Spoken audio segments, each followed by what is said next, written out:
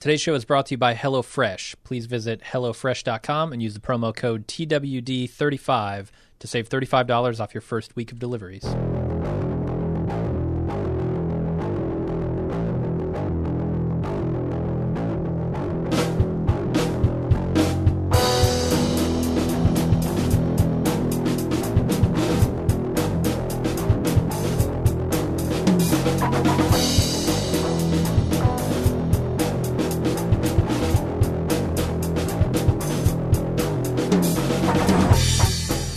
Welcome to The Watching Dead, the officially unofficial podcast for The Walking Dead on AMC. I'm Jim. I'm Aaron. And today we're talking about Season 7, Episode 9. I was a little worried about the intro because it's been a couple months. I wasn't sure I'd nail it, but I got it, so I'm happy. What do you think of this episode? This episode was pretty good. Pretty good. Okay. The thing is like I'm trying to separate the actual quality of the episode with me in the back of my mind judging what the pacing is going to be like for the rest of the season. Okay. Yeah. Because there's a lot here. Like at first, I kept on thinking like, oh man, Ezekiel's kind of balking at joining the war, and how many episodes is it going to take to convince him, and how many kind of meaningless battles are going to happen before then. And but then they find this large, well-armed and equipped group that I'm assuming is going to be part of Rick's team eventually, or else they're even more screwed than, Rick's got to start getting some breaks, right? Or I mean, he needs them, certainly. I don't know that he's going to get them just because he needs them, but sure. But, I thought that there's a large swath of the dialogue, like a third of the dialogue in this movie was bad, and some of it was like bad, filtered through bad Shakespeare. Right. So it's like, but some of that was intentional, and I think they were kind of having fun with. But so that's the thing. I actually think this episode, aside from some clunky dialogue, some really clunky dialogue in spots, I thought this episode was really good. Like it is entertaining. Like I have long since stopped watching the show for the quality of the writing or anything like that. Now, like I'm looking for the bright spots, and I got several of them this episode. I mean, if nothing else, I've never even thought of anything like the clothesline of the apocalypse. That was amazing. That, like, the fact that they conceived and committed to that idea visually was you got to take that as a positive sign. I think so, and I think like they're leaning into some of the sillier characters, some of the more over the top characters. Like, Ezekiel is inherently over the top. You have to, yeah. If you're going to do him at all, you have to. But even like a Gregory or a Jerry, right? Like both of those characters are kind of coming into their own. Gregory is still a dickbag, but I think the actor is doing a really good job with that character. Plus, I kind of agree with him broadly. Oh, do you? Like, don't fight back? Well, no, not just don't fight back, but with the information he has, and again, I got to ignore everything that shows says about him being a douchebag and a coward. But if you just go by the information he has with what Rick's team has said they would do versus what they delivered versus what they want to do now, it is kind of crazy pants. Yeah, and maybe I would take what he's saying a little more seriously if I didn't know that he was a coward, and he's really just looking to save his own skin more than anything else. His motives are not exactly pure, right? But yeah, I think I've really enjoyed watching his character be the sort of drunken buffoon that he is. Right. He doesn't have a good grasp. He doesn't even know how many people he's got in his community. Mm-hmm. Ridiculous. No, he definitely doesn't take the whole thing seriously. Do you? You got a gut feeling for how long he'll be for this world? Not long. You don't think he survives a war? I don't think so. Okay. I don't think. Here's the problem, though. I don't know what takes him out. Like he either gets a little too stupid and Negan takes him out, or Jesus takes him out? I can't see Jesus taking him out, though. There's no way Jesus will take him out. Yeah. But I do feel like that's one of the hazards of being a weak leader in the apocalypse, in particular Negan's apocalypse, is you're going to be held responsible for everything. Mm-hmm. And the last visit that Negan had with the Hilltop, or his representative, rather, didn't go so well for Gregory. Nope. And that's why I think he's going to be like this lick spittle kind of guy that just gets caught up in his own incompetence. Definitely could be. But Rick's crew just seems like, they waltz in here promising that they'd be able to do this, can't, and then they just keep doubling down on the promises. Like, part of me is like, it's not bad leadership to question whether these guys know what they're doing and whether we should just completely cut our ties with them, or That's fair. All right, so let's get into the recap, shall we? We start with where we ended last season on. If you missed the after credit sequence, Gabriel is sitting around chilling at night.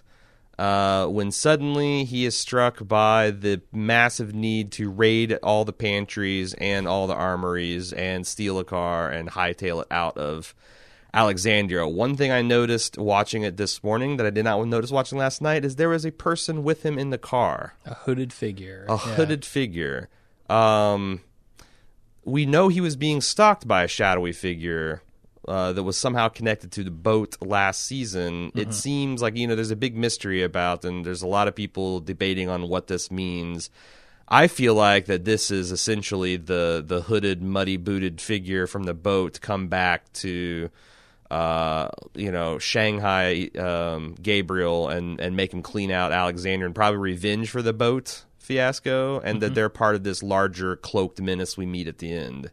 Yeah, I would think so. I mean, the hoods seem to thematically, visually connect them. Right.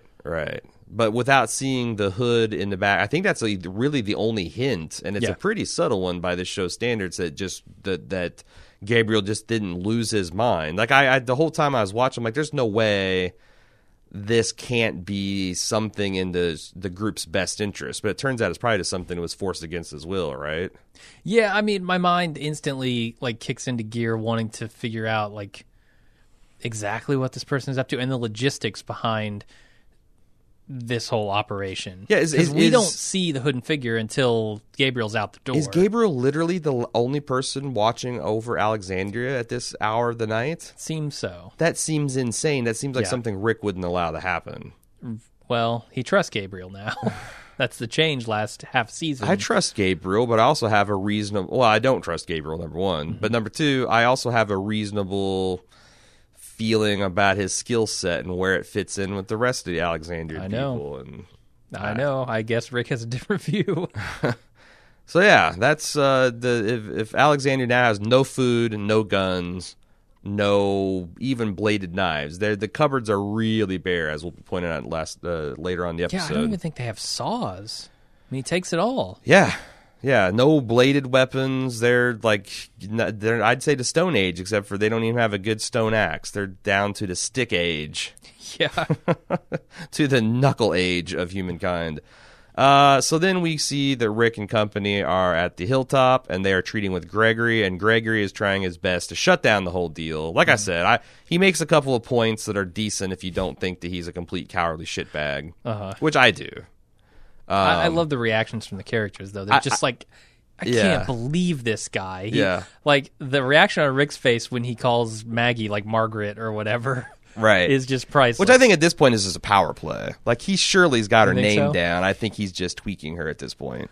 Maybe. But then again, I don't know. It's just so weird to hear a person that I'm conditioned to think is a complete idiot and a weakling making fairly salient points about this other group. Like, I guess I would like to see some awareness on Rick's company side that this has been a shit show of massive proportions. And yeah, I wonder if the writers are kind of leaning into the idea that the audience is still with Rick. And that by saying, putting up opposition to Rick, he's obviously wrong, even though he makes good points. It seems like they're going to just ignore Gregory as a leader. They're just going to okay, whatever, Gregory, but we've got the three figures that the people actually in the hilltop look for. Yeah, it's Jesus. I mean, de facto leader right now is Jesus. And honestly, Maggie is even... I think the hilltop people look to her even more than Jesus at this point. Right. I was going to say... I don't know how they sold that. But not really. Do you think they sold that, the fact that Maggie's taken over the leadership wheel?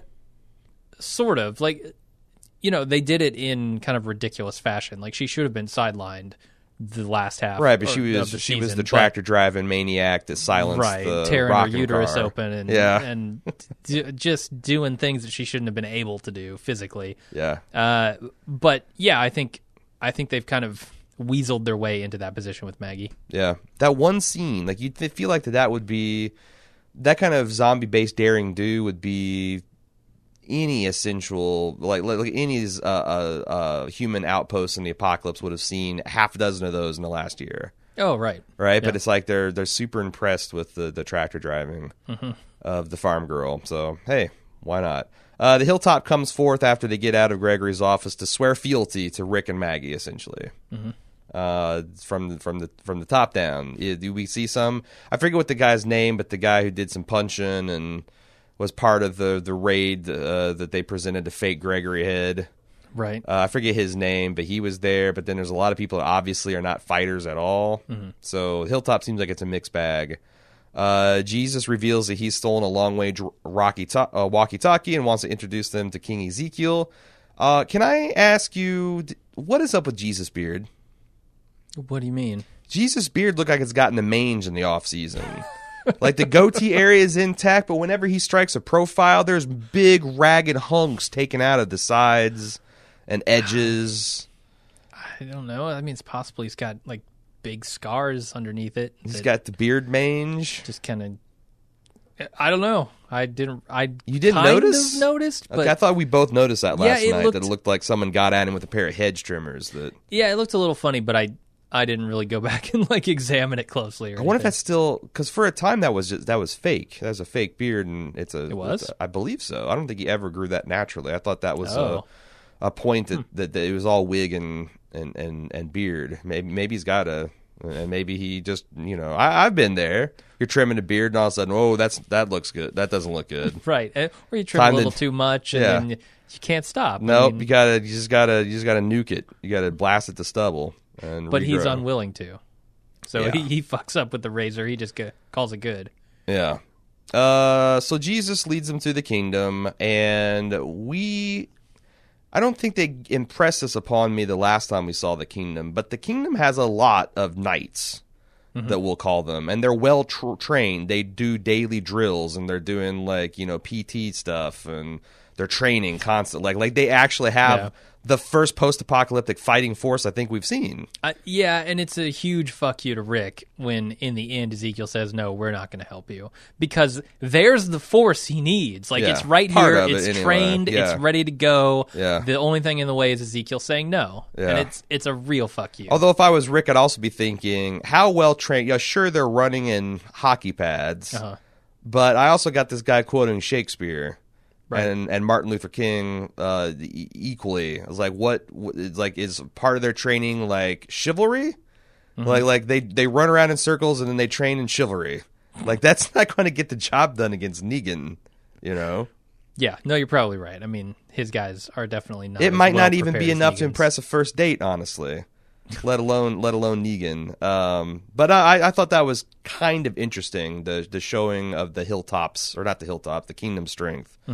Rick is reunited with Morgan, which that actually was less of an affair than I was thinking. Like, that could be a whole episode, just Rick and Morgan and Carol staring at each other and and crying and hugging. Well, there wasn't any Carol yet, so like maybe when she gets in the mix, we'll see something. There was a line earlier on when Jesus first meets up with the main hockey pad guy, Richard, I think his name is. He says he's never seen him smile. He says, "Oh, Richard, I've never seen you smile." Not going to start today. Is it any coincidence that the guy is named Richard, and we see our Rick smile by the end of this episode? What are they getting at with this smile stuff? I don't know. I didn't even make the Richard Dick connection. Right. Yeah, I'm not sure. I do want to talk about his smile at the end here in a bit. Okay. So they get an audience with the king. Oh, Jerry is so good. Jerry is good, and like the king's right away just warns like, Jerry, come on, bring it down a notch. Jerry Saltz, did he have this kind of quilted, red-breasted armor thing with the double-headed axe? That was pretty fucking awesome. Yeah, I don't recall that last season, and I would think that I would remember that. Do you think that they're making Jerry out to be like this court jester, and you're going to find out that he's actually kind of badass? Like the man has a big battle axe. He does, and he's a big dude. If he doesn't make like Gimli from Lord of the Rings by the end of the season, that's going to be like, you got Chekhov's double-headed battle axe. I want to see a head severed from shoulders by the time the season's over. So I mean, there are two possibilities here that, as I see it. One, he's a secret badass. The other is Ezekiel doesn't really trust him to do much else, so he wants to keep him close. And they might be using him like the Wooby on the battlefield, where like when he gets killed, it's going to be like super sad because he's the lovable teddy bear that never really should have been issued a battle axe, and now he's getting his guts pulled out. Right. And everyone's sad, and they're playing sad Bear McCreary music. Yep. And we should feel bad that we're still watching the show. A McKinney pop song. Okay, so the king is kind of pissed with Jesus because the king, as we found last season, has not told his people, his subjects, that they're actually under the boot of the saviors. Mm-hmm. They're blissfully unaware of the fact that there is a power greater than them in the universe, and I guess they told Jesus that for some reason. I don't think Ezekiel's that big on secrets. I think a guy that looks like Jesus walks in his camp, and he's just instantly incorporates that into his bit. Yeah, I mean, they told Jesus because Jesus told them about the stuff they had dealt with Negan. Right. So, but I'm going with more of like, it is only fitting that Jesus of Nazarene blesses us with his presence. Even more proof that God smiles upon my kingdom, you know? Sure. Like he just rose that guys. I'm sure there was a just grandstanding spin of the whole situation when Jesus pulled up. Yeah. Of course, it makes sense that the Son of Man. So he's pissed at him for breaking his confidence. Rick, they kind of plead their case. Ezekiel leans on Morgan, the newcomer, and we all kind of know what's coming. It's a whole bunch of morgalizing. Rick's face is precious. When Morgan starts talking about another way and capturing Negan, like Rick's just got this like, oh my fucking God, I can't believe I'm hearing this. Morgan's doing it to me in two different communities. And he tries this rock in the road theory of leadership where, there's this rock in the road and it's broken many horses' legs and it's hurt many people and it's cost many people their family fortune. And except this little urchin girl who's shipping beer for some reason. There's a little girl shipping beer. Right. And without her parents. Wagon wheel hits a hitch. The beer goes off. It's just staves in the cask and there's leaks beer everywhere. And she's so mad that no one's done anything about this rock that she goes and digs it up, gets it out of the road, finds out there's a bag of gold underneath there, which tells me this fucking asshole king put a road hazard just for some psychological trick. Yeah. How many people has he killed with that? Right. Like this guy dug up the hazard, and instead of he's like, you know what, put a bag of gold in there, put it back. I want to see if someone else will do this thing that I, as the king, should be doing. What the hell? And why?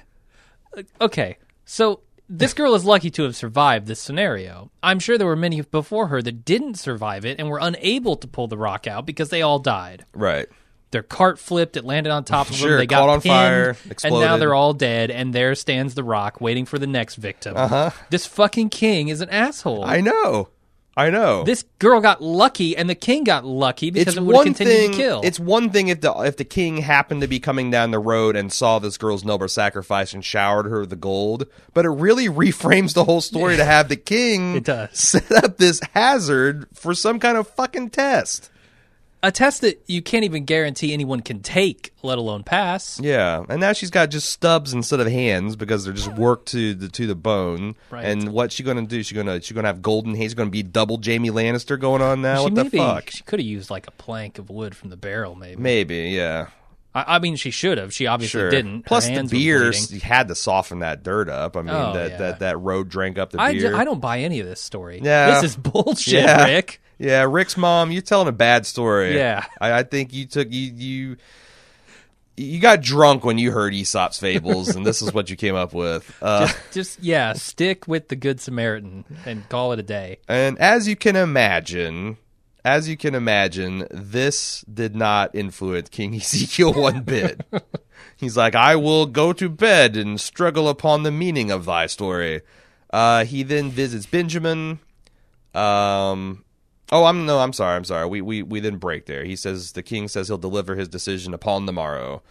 And Benjamin is walking through the forest, presumably scooping up field mice and bopping them on the head, When he gets in a tense standoff with Carol, Carol looks like a zombie to him.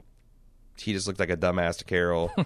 And they have a talk, and Benjamin says Ezekiel's going to keep checking up on you because he likes to take care of the people he cares about. And Carol looks at the camera inscrutably. Yeah, I mean, she's probably not happy about it. Is King Zeke breaking down Carol? I'll say he's got a ways to go if he's going to break down Carol. Yeah. I think she's still just as hard as she's ever been. She's the proverbial rock. Yeah. In the road that you got to dig up, get your hands bloody, but there's a pile of gold underneath that rock. Yeah, actually, it's just a pomegranate. It's just a pomegranate. You get a meal before you die in the road. And you know what's ironically what stings worse when you put it on cuts and abrasions? Pomegranate juice. It's like turbo powered lemon juice. Mm-hmm. You don't fuck with the pomegranates when you got cuts on your hand, bro. Yep. So Zeke, Benjamin comes home, and King Ezekiel is telling his brother, he's reciting MLK speeches. If you remember, he played Martin Luther King in some kind of community theater production before the apocalypse. Yeah. So he's using that experience to tell some comforting stories of people triumphing over oppression and injustice, which I thought, he's going to give Rick the good word. Right. Like he hit him with the rock story. Then he's thinking about like Martin Luther King's stand against oppression and injustice. And then you get this impassioned speech from Ben. Yeah, about we're ready, but your father would have been proud of you. But that's also, I think, the thing that ultimately turned, because we know that this Benjamin is like this symbol to Ezekiel of his failure, and the weight of these boys being fatherless weighs on him. And when the next generation is saying, "Yeah, we're ready for this foolhardy mission," it kind of makes him pump the brakes a little bit. Right. So the king goes and boasts over his many archers that are of deadly accuracy, and the fact that his people are war hardened and half of them are missing limbs already from previous conflict, and they're still fighting. They haven't lost their appetite for it, and says, "No, our peace with the Saviors may be uneasy, but it is peace, and I won't break it. But I will grant Daryl asylum," which that's going to be a hoot. Which, good thing, because if he hadn't done that, he probably would have been with the group when the Saviors show up later. Right. I did like the moment that Rick has with Daryl here, where Daryl's kind of bummed about being left behind, and he's kind of turning into like petulant, withdrawn Daryl, and like Rick's just staying right with him, and like Daryl's trying to not look him in the eye, and Andy Lincoln is like bobbing and weaving there in the box with him, like no, we're gonna maintain this eye contact. This is how I want you to stare down Ezekiel. Now, if you can't talk with him, that's the thing. Like he leaves Daryl to try to talk to Ezekiel or stare him down into submission, whatever it takes. But like, come on, Daryl doesn't talk to anybody. I mean, if Daryl calls bullshit on this, how can King Ezekiel resist? Like, once bullshit has been declared by Dixon brother, it's not going to be an eloquent argument. He's just stubborn and defiant. I think it'll work. I mean, eventually, I'm pretty sure. Honestly, something's going to work. What I want is like a 10-minute scene between him and Morgan, where like Morgan's trying all this high flower falutin shit, and Daryl's just like, look, I don't know where you came from. But like, I had cigarette butts burnt off on me or put out on me when I was a kid, and let me tell you how the world really works here. While you're busy morgalizing and milking goats, cheese, yeah, fuck you, man.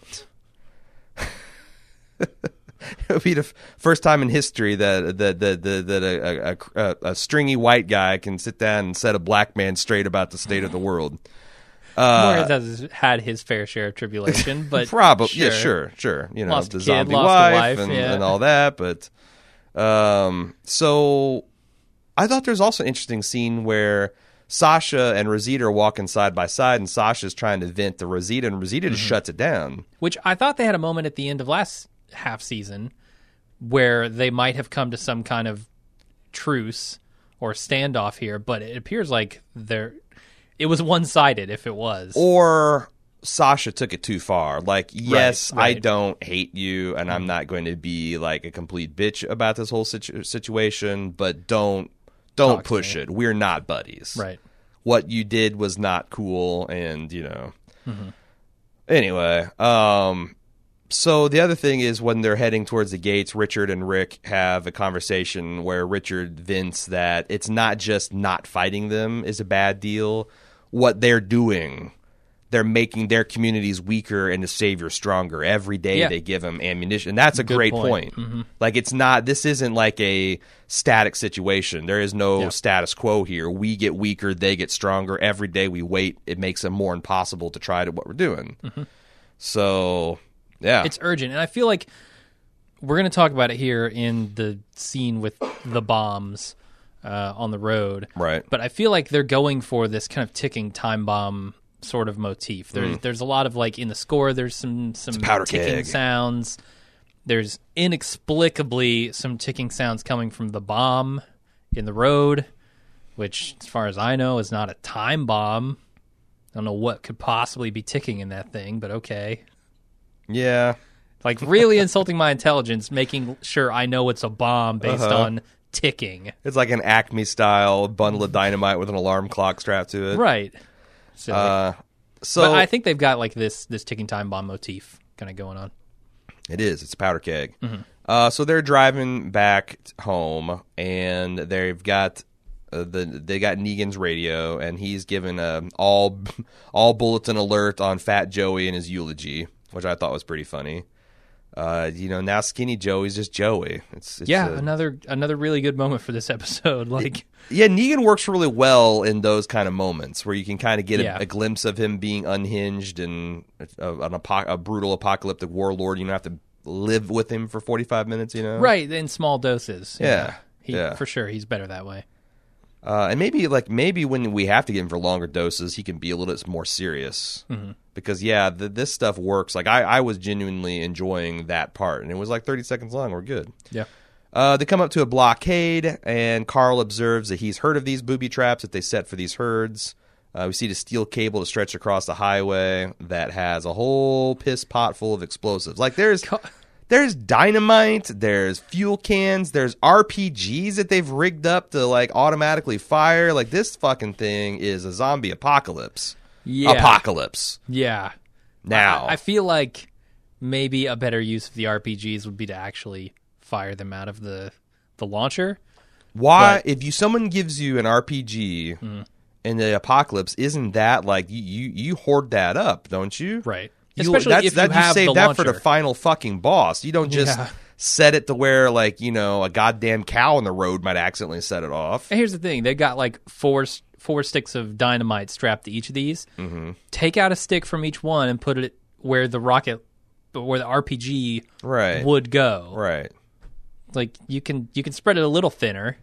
Yeah. You're not going to take out the whole herd with this thing. Yeah. But Carl, so you mentioned, like, Carl's observation that this is meant for the herd. Mm-hmm. He says out loud, this is meant for the herd. Mm-hmm. And then someone says, this is not for a single zombie, it's for a lot of zombies. Right. Yeah, no fucking shit. Carl just said that. Yeah. Thanks for reiterating. And the steel clunky cable, dialogue. this isn't just for one. It's like, okay. Yeah. What the hell? And before that, someone, when they pull up to that and they see the roadblock, somebody says, looks like they don't want anybody to pass here. Well, yeah, that's what a fucking roadblock does. Mm-hmm. Congratulations. The dialogue is fucking clunky in this. Yeah, if you gotta, what are you gonna do? But if you can overlook that, there are some truly awesome moments coming up. They are. So Rosita starts disarming the bombs. I did not know that Rosita was an explosives expert. I wouldn't have. I thought her paramilitary nature was an affectation of hanging around Abraham, and maybe and obviously she picked up some fighting skills in there too. But maybe I missed something, and they actually, like, I don't know. Did they serve in the same unit in Nam or? Yeah, I'm not sure, but of any of the characters there, I guess I might give her a little more credit for having some experience, just because of the way she looks, right? Because she looks like Lara Croft, sure. Right? She's dressing like she at one point could have been in the military. So right. I don't know what her background is. I forget, frankly. Right? She's the granddaughter of Che Guevara. Right. Okay, so she starts disarming it, and, like, if there wasn't enough tension, the herd starts approaching from the distance. Mm-hmm. and Negan calls a code red because he's just now realized that Daryl's gone. So, and they also established that they're within eyeshot of the Savior's main complex. Yeah. So there's some real genuine pressure here. But Rick says, "Hey, we've got to get all of the explode," and there's a lot of tension between them getting every last stick of dynamite off here versus what. So it's something I truly don't understand. There's a line of dialogue where Rick's like, "Yeah, we got to get it all, but we also have to get these cars put back in place." And someone says, "Well, the Savior's going to know we stole their dynamite. Why do you care?" And Rick says, I want to keep this herd on the highway. We might need them later." So why are you blockading the highway if you want the herd to be on the highway? They're blockading the off-ramp? Yeah. Oh. Yeah. Okay. Because I want to say they were getting onto the highway when they saw the roadblock. Okay. So that's going to keep the herd on the highway. Yeah. And I don't know what Rick wants it for, later. But I mean, this is going to make 2.5 seasons of setup kind of worth it, I guess. If the Rick's fumbling at trying to redirect herds and this explosives comes in to where he can send a whole sea of walkers through Negan's complex, that feels like maybe that's where this is going. Yeah, it does. I'm trying to figure out what the bombs are for. The bombs aren't there to destroy a herd because it's not going to work. It would destroy maybe the top 10% and then others roll on. So it seems like it might be there as an alert. Yeah. Because it's within eyeshot of the power plant. Right. They have gasoline strapped to it, which would make the explosion a big fireball and smoky. Right. Instead of just this pressure thing. I would think you could hear it, honestly. You could probably hear it. High explosive report. It seems like it's... If it's an alarm signal, it seems like it's overkill. If it's supposed to control the herd, it seems like a fart in the wind. It's overpowered and underpowered, depending on how you're looking at it. Yeah. But I remind everybody... sure they could see it. I remind everybody that there was a twin dump truck pile of sand holding a flood of zombies down, and that made no sense whatsoever. So this, at least, you can kind of squint and say, well, from this and from this... and maybe they just wanted to be sure, so they strapped it up with more dynamite than they needed to. Right, because, their lookouts get drunk, and they can't see guys like Jesus surfing on a truck from a football field away. So maybe a little overkill for a signal is not a bad idea. Yep. They're able to get every last explosive. Well, not every last explosive. And they're able to get the cars back in place. But the herd is now threatening to cut the groups apart or separate them. So Rick and Michonne hotwire the cars that have the cabling tied between them and drive them full force at the herd. And I don't think this physically makes sense. I don't think you could do this with 2 cars, but by God, if you did, it would probably look like that, and it was pretty fucking awesome. Oh, it's fucking amazing. Just limbs flying everywhere, and when they did the POV, it is just... from between the cars, the guts are just hitting the limbs. It's a horror show. Oh, it's amazing. Yeah, amazing. I laughed out loud in the best of ways when I saw that. Yeah. It was great. And then they get close to the group, and they get out, and Rick and Michonne just kind of politely push their way through the sea of zombies and get in the car and the SUV, and they're gone. And then there's a loud explosion, which I think is... What are we supposed to understand? That's how bad the Saviors rigged something, that it exploded comically late? Or... No, so... was it to show that Rick... Somewhere along the line, Sasha had... Or, sorry, not Sasha. Rosita had... looked at one of the sticks of dynamite and said, that's got a slash in it or whatever, we're not taking that. She set it on the ground. Of it. Oh, so that's what went exploded. And then, as a Walker comes up and kicks it or something. Okay. Once they finally get that far down the road. All right. Because second time, did she make a comment on that when it exploded? No, it was just before, No, I remember when she says, I don't like the look of that, but I guess... And then she turns around, she sets it on the ground, right in the middle of the median. Oh, okay. And they leave it there. So that exploded. All right, that makes sense.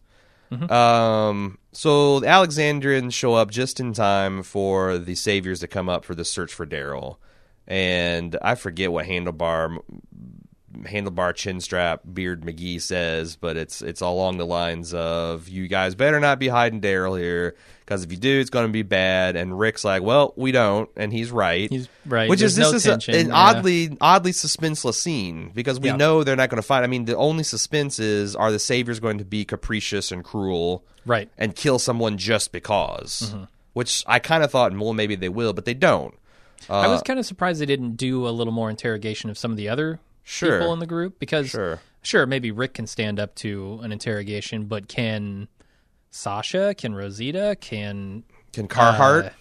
Does Carhart know, though? I don't know. Can Michonne? Michonne probably could. Yeah, that's the thing. No one, only the badasses who are hard as diamond know the truth. The Marshmallow Stay Puft guys and Alexandria don't know. So right.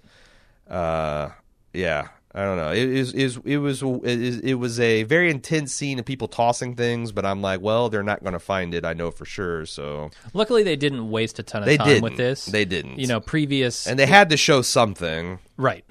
I just thought the for as crazy as the Saviors have been in points in the last season, I thought they were oddly kind of just like laissez-faire about this whole thing.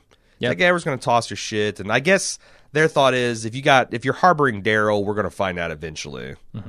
So I don't know. And then I think he's telling Rick that if Daryl shows up, they should butcher him. Pretty much. They should kill him or turn him over. Yeah. Yeah, I don't even think turning him over would do it. Like, he says, you better have your hatchet ready.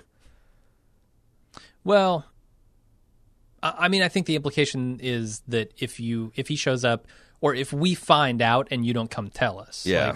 Because if Daryl showed up and Rick was like, hey, Negan, we got Daryl. Because Negan would want him alive just so he could do whatever he wants to do with him. I think he would prefer him to be alive than dead. Wants to turn him into his pet tiger, I guess. At this point, I don't know that that's on the table. It might just be drawn and quartering or whatever, death by pain, amusement that Negan has thought up with him.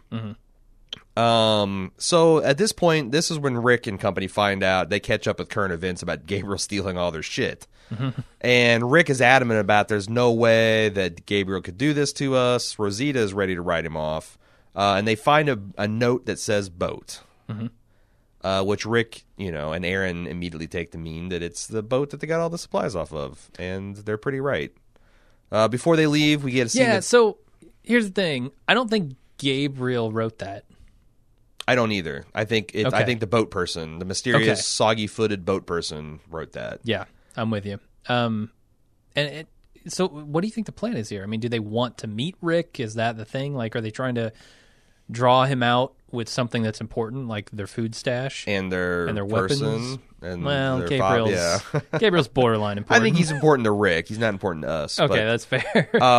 Yeah, I think that's exactly right, because they've scouted out Alexandria. They've measured them out. They know they've got a superior force, and they're luring them into a trap so that they can, I guess, dictate terms to Rick. Like, I don't know what this group is about, and I don't know. I mean, we're bumping up against the limits of my even comic knowledge, so I don't know. I don't know who this group is supposed to be. I don't know what they want. I don't know anything about them. Okay, neither do I. So, Aaron and Eric have a nice little scene where Eric is kind of like, I've been all for Rick and all for you, and I love you and everything, but are we not going into just obscenely dangerous territories here? Like, is this what we should be doing? Is this what you have to do? Like, these people are going to get you killed, kind of thing. I thought it was pretty nice. It's nothing we haven't seen from like Lori and Rick a million times before, but I thought this was a pretty good scene. And Aaron affirms that, yes, these are my people and I have to help them. They go back to the boat, and on the way they see this giant muddy footprint, which we saw so much of the boot squishing around last season. I feel even strongly that this is all connected to that shadowy figure. And they're ambushed outside some sort of overgrown factory by a bunch of monochromatic Assassin's Creed cosplayers. And Rick looks around and he grins. He grins. Why does Rick Rick grin? Well, first of all, I want to figure out what kind of grin this is. Is this almost like a grimace? Or is this like an actually happy to see someone grin? Well, that's a good question. Is this like, please be friendly sort of Yeah, like I am outnumbered and outgunned, so the first time in a long time I'm actually going to have to like convince people that I'm a good person. Right. I'm friendly. Or did he clearly fixates on something. His eyes lock focus on something. Someone probably. Who could that be? Who could he be seeing that would cause him to smile one way or another? I think so. There's three possibilities I've seen floated about this. One, that he's seeing someone like perhaps Gabriel, and he's smiling. It didn't to me look like he was looking at one subject and smiling. It looked like he was looking around and smiling at the situation, which leads me to the next possibility that we already talked about, which is he's putting on the friendly Rick Grimes face because he's going to try diplomacy. He's going to roll 20 on a diplomacy check. Yeah. And that greasy hair and crazy beard is going to be like a negative 10 on that. Probably going to fail. I think the third possibility is Rick is realizing this is my opportunity. If I can get through and form an alliance, these guys are all manifestly warriors. They're good enough to sneak up on the likes of us without being detected. They're armed to the teeth. This is the army I need. All I have to do is figure out how to get them on my side. Right.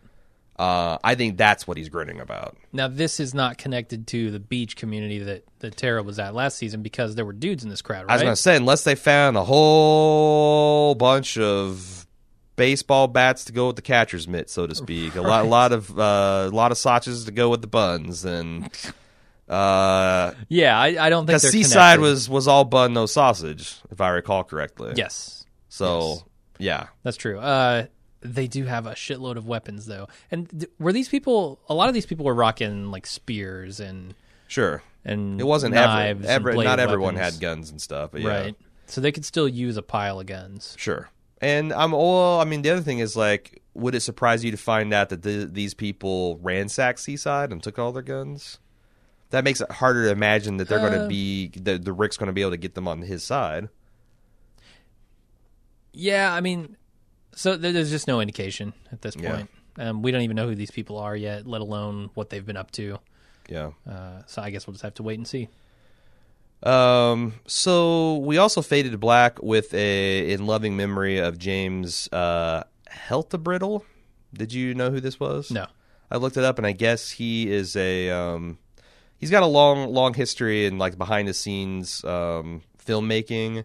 But he was working on the props department on The Walking Dead for the last few years. So he unexpectedly died. Yeah. It looked like he died fairly. Like all the pictures make him look like he's in his mid 30s to mid 40s. Shit. And I haven't seen any information about how he died. Just that he died, and he died unexpectedly very late in 2016.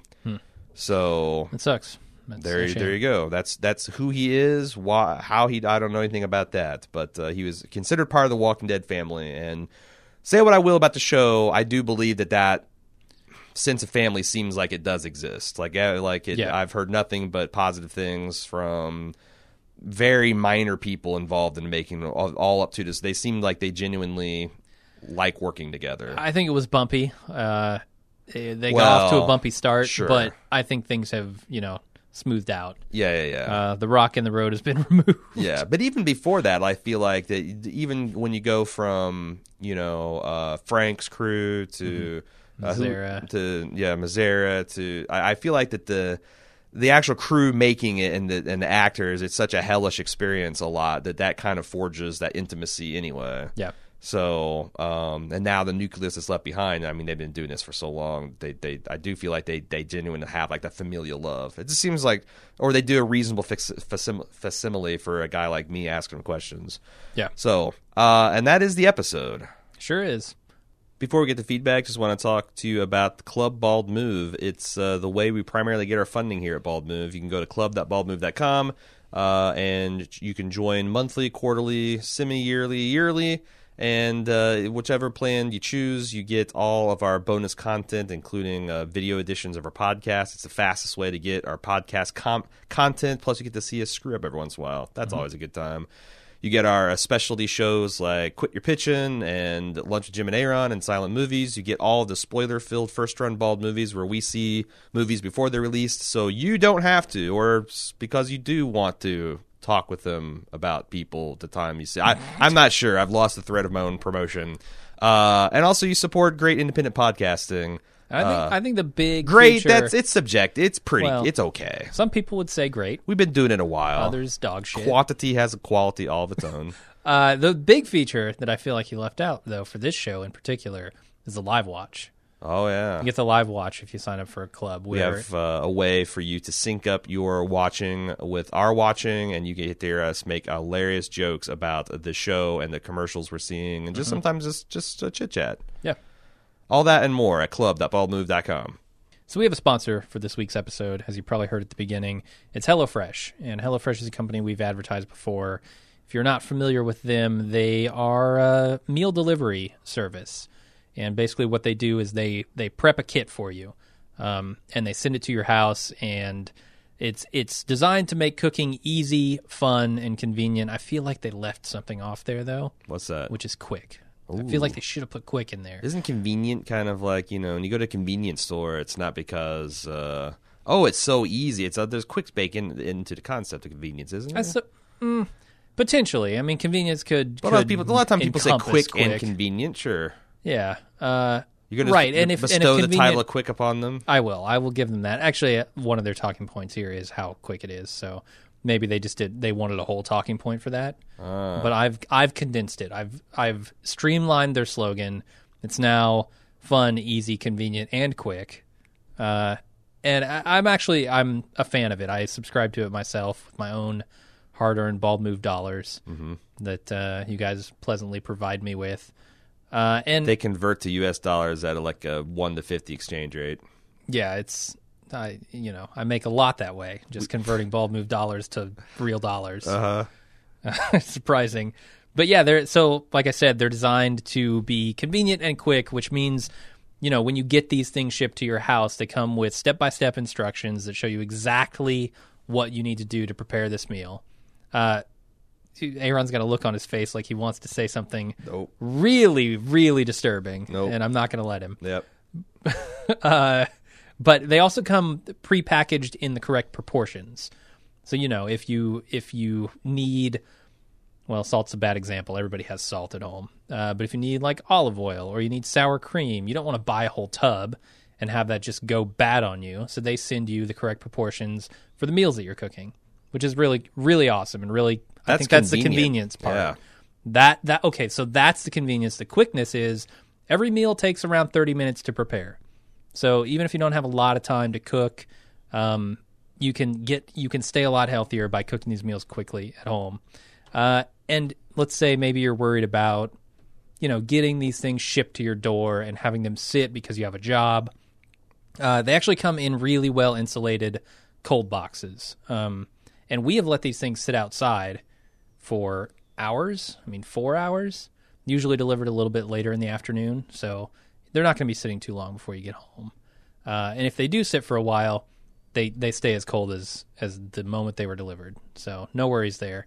I've been really thoroughly enjoying it. We cook 3 times a week now instead of the 0 times a week that I cooked before. That's an infinite % improvement. It is. Yeah, technically. They should advertise that infinite percentage improvement of how much you'll cook when you go to HelloFresh. You will. So yeah, if you are interested in signing up for HelloFresh, and I suggest you do, for $35 off your first week of deliveries, you can visit HelloFresh.com and enter our promo code TWD35. I'm really a big fan, and I think if you sign up, you will be too. Okay, are we ready for feedback? Oh, yes, we are. We do not have a lot of feedback. I got like 2 pages. So it's going to be a short feedback section. We didn't do a preview cast, so I'm not even sure everyone knew we were coming back this season. Why didn't some people ask why didn't you do a preview cast? There wasn't a lot of information out there that I saw about the new season. There were a couple of previews, but they all looked like old footage to me. We came in to do it, and we did a little bit of poking, and that's not really getting it done. And also, we kind of ended the season with WoW. Not really super excited to come back, and I was like, do you really want to do like a 5-minute of like, I guess, here's why we're... Yeah, it would have been super short and not that interesting, so we decided not to do it anyway. Yeah. Okay, let's get into the first message we got from Dan from Philly. It says, hey guys, overall not a bad episode in my opinion, but then again, the show almost always does premieres well. From the cheesy dialogue, a fucking awesome zombie herd clothesline, and of course Rosita's uncanny Hurt Locker type explosive ordnance knowledge, we should all be overwhelmed with optimism that this half season should rock, right? But this is The Walking Dead after all, and I got a sneaking suspicion it's going to be a Welcome to the Tombs season ender with no real end in sight. P.S. I thought this was the apocalypse. Where did all these people come from? Do you have any problem with the crowds that we're seeing? These massive communities springing up all around Alexandria? Well, so what? We're like 1% of the population left alive is kind of what people have. I think that's what people have told us. Really? So that means you would have what 3 million people in America proper. That's not a lot. Three and a half. Big country. It's not, but it's a really massive metropolis sized. So I would imagine in around Washington D.C. and New York and the East Coast, you would have, it wouldn't surprise me to see a few hundred people in a town, especially something like the Hilltop, where people, it's kind of like, people hear about it and go to it, and it's as advertised. And it just seems like it's one after another, though. Now we've got this group, which is like at least 50 strong. I don't know. I mean, maybe that would, because if you go from the hills of Georgia, where your nearest population center is going to be like Atlanta or Tennessee, but they're pretty far away, to the East Coast, maybe it would be a little bit easier to find a big community.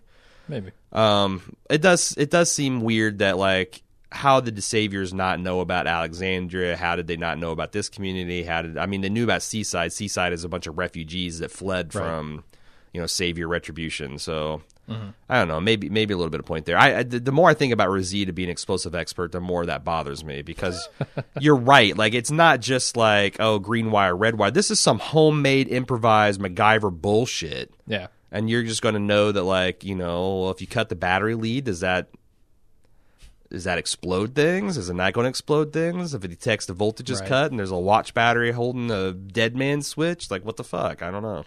Yeah, so it seemed like the cable was like connected to a switch somehow, that I guess the pressure of hitting the cable would have pulled the switch, would have flipped the switch. Mm-hmm.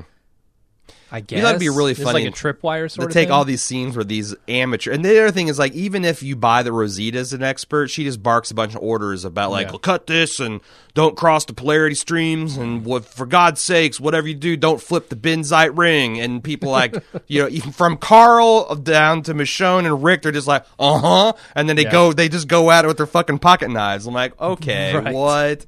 And we thought it'd be super funny to just, like, every time you have a close-up of, like, Rick screwing something, just, like, cut to a giant explosion. Yeah. You can have, like, 14 different explosions as our crew of dumbasses are going around defusing this thing. Fade to credits. Kenneth P. says he dug a little deeper. I don't know if he sent an email prior to this, but if he did, I didn't get it. But he dug a little deeper, and he found some production notes calling this new group that swarm on Rick and company at the end of this episode the Garbage Pail Kids. Is that a reference to anything? I don't know. I mean, it's a reference to Garbage Pail Kids. Well, yeah, from the 80s, if you're familiar with those cards. But wasn't there like a live action or not a live action show? There like was. There was. Puppet based there was. TV show. It was disgusting. Those were some disgusting little kids. Yeah, I was not allowed to participate in them, but they were ubiquitous at my elementary school, so I got to see my fair share. So I don't know what they mean by Garbage Pail Kids. Just that they're all kind of like, I guess, trash. Everybody chic. is. Everybody. Yeah. I mean, look at what Tara's wearing. She's got some cut-off flannel. It's disgusting. Rick's wearing the same pit-stained flannel shirt that he's been for like 6 seasons now. Yeah. Yeah, I don't... He's got more grease than a... I'd be offended if I was these Assassin's Creed people. I'd be like, we're the Garbage Pail? Fuck you people. Right. Fuck you people. All right, Beverly B says, did these people just meet Gabriel? He's talking about the hooded group. Or at least I think she's talking about the hooded group. When she says these people, does she mean Rick's group? Because she could be saying, like, don't they fucking know Gabriel? Why is Rick so sure that he's not crossing them, right? You're right. Because, like, he just came correct very late in this last season, right? Yeah. He's been a shitbird. Like, I just happened in the lead up to this episode, it was like early Sunday, and I was flipping through, and I saw. Oh no, I remember what it was. AMC's doing a Walking Dead marathon, and I was in the studio trying to make sure all of our live watching was going to work, and I turned it to AMC, and it was the episode where he betrayed them to Captain Janeway. And he's saying these people are evil, they're Satan's agents, and blah, like this, just like heavy-handed, like, and not just, it wasn't just like Rick, it was like literally, I'm the only good one. Yeah. Not Carl, not Judith, like just me, save me, throw the rest out. And I'm like, you're a fucking piece of, I forgot what a giant piece of shit you are, Father Gabriel. Yeah, he's the worst. So it did feel a little weird that only Rosita was like, well, okay. I mean, I actually would have been nice to have someone go like whole hog with that. Like, is anyone surprised? This guy sold us out just weeks or months ago, and now he's. Yeah, what was Michonne saying about it? I felt like she was. I thought it was against Gabriel too. Rosita seemed like the strongest one, where she's like, "Well, the evidence is like it looks like he just stole shit and bugged out," you know. Yeah, I mean, Carhart said the same thing. You know, that's what it looks like. Yeah, and I get Rosita seems like she's the most hard bitten of all of everyone now. Yeah, and she's pretty jaded. Yeah, but you know what? I thought she would be a little off. bit humbled by the fact that her bullshit got Eugene swiped. Like, there is none of that in this formulation of her character. Right. She's just as pissed off and angry and pig-headed as she was before. Yeah. Which, you know, I don't know. Maybe that's in her character. Well, Beverly B was on the side of Rosita because she says his desertion seemed not that surprising to me. Now, I agree. Like, had we not seen the you know, exactly what happened here with the hooded figure, I would say, yeah, he just swiped the food and took off. I feel like the episode where, you know, Nicholas blew his brains out and left Glenn in the lurch if people were like, oh, that doesn't sound like Nicholas at all. Right. Really? Him taking the coward's way out? Him in danger? No, he wouldn't do that. It's like, really? Josh and Charlotte says, just want to say I'm excited for the Walking Dead podcast. It's one of the few reasons I watch The Walking Dead anymore. He had a couple of points about the bomb scene that we pretty much covered. And then he went on to say, has the show always been this bad with character structure? What I mean is characters do not exist as a part of the story, but rather as fill-ins for plot necessities. Need a bomb tech? Rosita suddenly went to EOD school in the army. Need someone to inspire the troops? Enid can do it off-screen, despite her being the mousy, quiet one who rarely speaks. Need someone to speak against banding together to fight a common enemy? Use Morgan, despite his insistence that he now understands violence is an occasional necessity in a violent world, right after he realizes that Negan can't be reasoned with. I mean... and seriously, like, you know, the Daryl thing, like, really you're going to encourage him to talk to Ezekiel? That's not the guy for it. But that's like... That's stretching a character into something that they don't, but I think that he could be effective in. Like, I mean, the Rosita stuff is super egregious, but seriously, we've noticed this stuff since, like, late in season 2. Like, season 1 is really the only time that they really took care to establish some characters and put them on arcs, and it's been a lot more slipshod since then. And Enid, I will defend that a little bit because her whole arc last season... with Glenn, was learning the value of community, and they had a couple scenes the last half season where she was out talking to people, and even like, you know, Maggie and Sasha were like, wow, look at you, you know, learning your lessons as a little lady, and so I feel like that has been earned. Yeah, he's wondering if it's been getting worse but it's or if it's always been this way, or he's just noticing it because of the weird pacing of stuff. I think it's always been this way, but they seem willing to take bigger shortcuts. Like they didn't like the stuff we've been noticing about, like, it's raining, it's not raining, it's day, it's night. Like, that shit is kind of new. Like that, like that's like not giving a fuck at a very like just like, well, we're out of daylight, we should stop shooting. Fuck it, nah, we just need 3 more scenes. Like, that's that kind of like laziness and sloppiness, and maybe it's going. I mean, I hate to say this because this could take us some terrifying or very entertaining places, but maybe the writer's room at this point. What about the writer's room? I'm just like, what if they just stopped, like they've actually given a fuck and we've been making fun of them for it, but what if they just stopped giving a fuck? Like if they're going to produce episodes like this when they stop giving a fuck, I say go for it. Yeah, stop giving. Yeah, just let all the fucks fall. But, you know, like they gotta. It's gotta. you know, when they hear like the critics have all checked out, and you know all the like even the fan podcasts have turned against them, and Chandler Riggs of all people are like, yeah, I've had enough. I'm wanting out of my contract and thing like that. That's got to get to them, right? There's got to be a little bit of like, yeah, well, fuckity fuck kind of thing. And at least that might force them into picking a lane, because I feel like they've been in this like drama. They've been in the drama lane and they've been like half in the schlock lane, and I want them to pick a fucking lane and go for it. Right. And if it's schlock, let it be schlock. Man, I like Z Nation. Sure, so I was gonna say I can deal with schlock, but know what you are and do it. You either got to go back to the Frank Darabont days or go to Z Nation. Right. And you can't half-ass Z Nation. No. You got to commit to that. Yeah, if that was like just a tiny bit less ridiculous, I wouldn't be watching. Yep. Mike in Louisville says, I wrote you all during the last half of the season that a giant combine harvester would be the ideal way to dispatch large herds while leaving the driver relatively safe. Well, that still seems like a good idea. After last night, it's hard to argue with the car wire death machine that our heroes deployed. That was just plain awesome. It's kind of amazing to watch this show when they actually do things that make sense. You know, sure is. I wish Mythbusters is still on the air, because this would be this is something. Man. Like, I bet it's surprising how much you have to, how strong and heavy a vehicle you'd have to have. Like, you'd need like a city, like a garbage truck or a snowplow. Right. And then how much you'd have to beef up the attachment point. Like, for it just not to rip out when you hit it with this much force. But, like, that's something that Adam, like, I could see them making, like, 500 ballistic gel molds of zombies in a field and just plowing through it, and it'd be glorious. Awesome. It would be fucking glorious. They need to come out of retirement just so they can bust this myth. Let's just do it on Tested.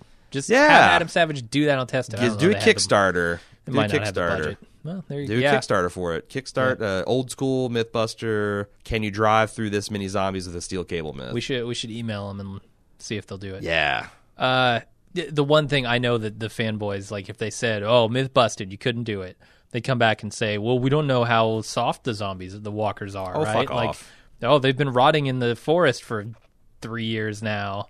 But they're not literally falling apart, so they must have, within an order of magnitude, the same consistency as a human body, right? Right. But who knows what that consistency is exactly. I think it's an in-universe thing now, because I'm pretty sure Rick has said something about like softness of like how how squishy the skull or didn't Rosita, when she's teaching someone how to knife fights, like you don't want to stick it in a live person's skull because they're not as soft as the. I think there was a line where they kind of they kind of acknowledged that the zombies' heads are ripe melons at this point. Mm-hmm. I think it's Amine from Tunisia. Says, "Hi guys, I'm Amine from Tunisia. You're probably wondering where the fuck that is, but I swear it's a real country." Oh no, it's where they filmed the most ice. We know all about. Come on, we're Star Wars fans. Yeah, and then they say you drink blue milk over there. I hear. Right. In a galaxy far, far away, a long time ago, they did. And then they said that they used to think we were too hard on the show, but they changed their minds and now think we're pretty fair and funny as fuck. So that's nice. Yeah, wore them down like Daryl's stare. And then I don't know if it's a he or she, but they ask, they have some requests for us. Aaron, please use more of your Rick accent, and especially your Axel on speed, man. That shit cracks me up. Man, Axel's been dead many a year. Yeah, not much cause to use the Axel one. But I did do Little Rick Grimes this episode. I forget what it was about, but I think it might have been Live Watch. Oh, did I get? Yeah. Yeah, we did a couple during the Live Watch, so if you're not a member and you want to check out the Live Watch, that's where a lot of the ridiculous shit goes on. Also, I would love to know what you guys think of the idea of the Telltale game having a crossover with the TV show.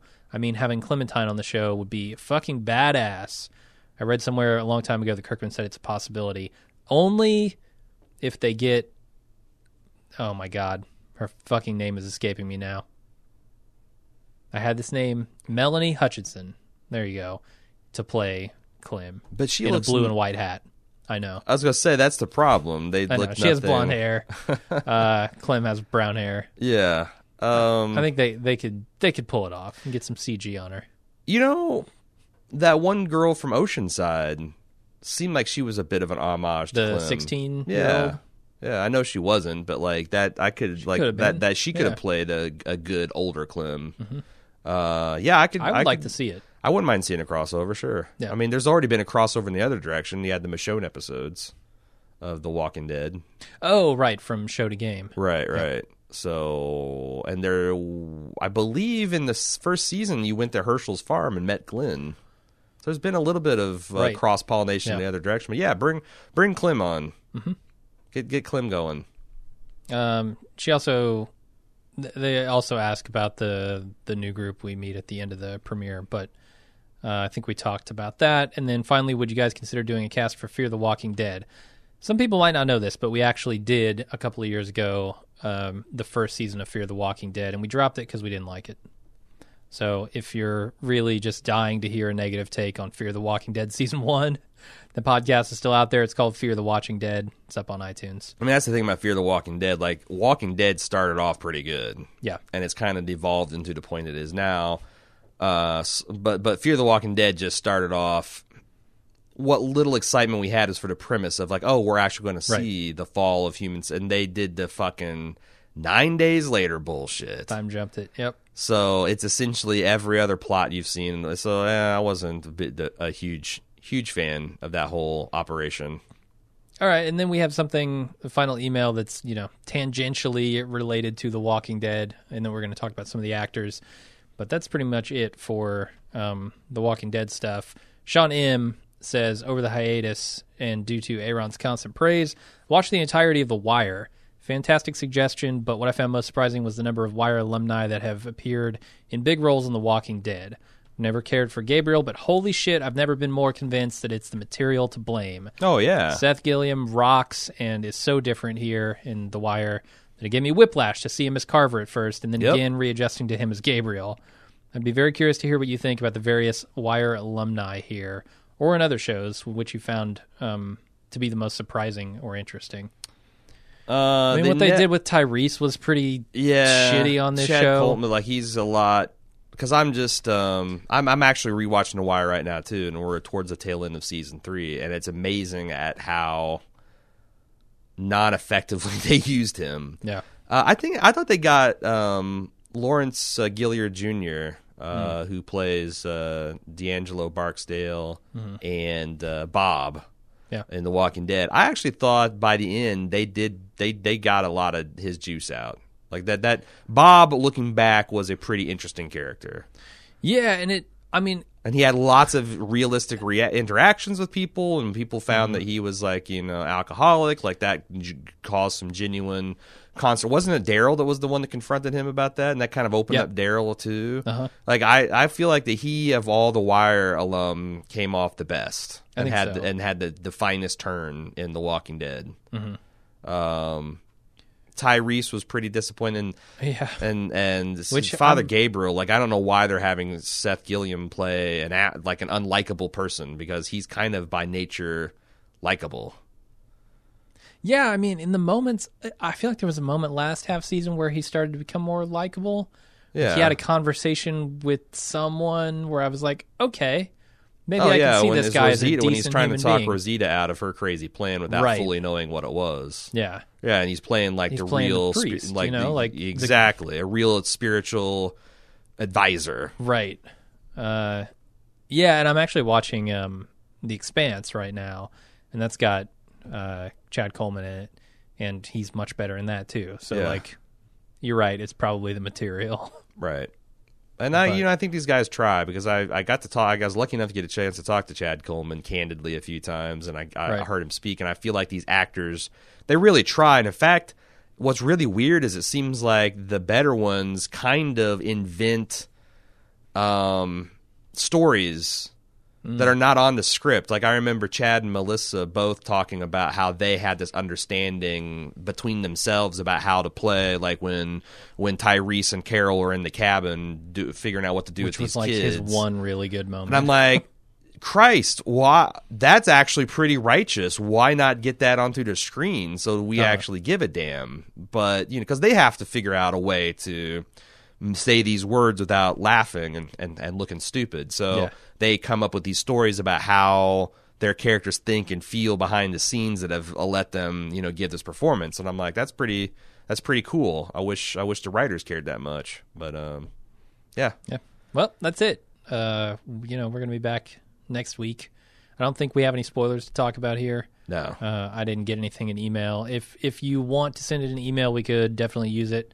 I'm sure we'll get a bunch next week, but feel free to send them into walkingdead@baldmove.com or Watching Dead. Either one works. They both work. Watchingdead@baldmove.com. Or we also have a weekly thread on forums.baldmove.com, where you can discuss that or any of the other shows we're talking about, because we got a lot going on. If you don't know, we're going to be wrapping up our coverage of The Young Pope this week, which has been surprisingly good. Yep. We're doing The Walking Dead right now. We've got Bald Movies almost every week. The Cure for Wellness this week will be out late Thursday night. We just did John Wick 2. That was a hoot. So that was a hoot. Check that out. And then we've got a lot of shows coming up. This spring is going to be the Podcastopolis. It's there's other stuff we're doing right now, too. We got the Legion podcast with Jason. Forgot about the Legion crossover. Yeah, if you like the Bald Move and you like Podcastica and the Walking Dead cast with Jason and Karen, this is like your peanut butter and chocolate getting all mixed up and tasting like ass. I think it tastes pretty good. It tastes pretty. It tastes all right. Yeah. The Bald Move, it really makes the Bald Move part shine, I think. But we're doing that crossover with Jason. We got Better Call Saul coming up. We got The Leftovers coming up. We got Fargo coming up. We got, after that, Game of Thrones. It's going to be a good time. 2017 shaping up from an entertainment perspective to be pretty good. And I guess if you want to get all the latest updates on that stuff, you can follow us on Facebook or Twitter. We're Bald Move on both of those. Yep. And that's it. We will see you guys next week. See ya.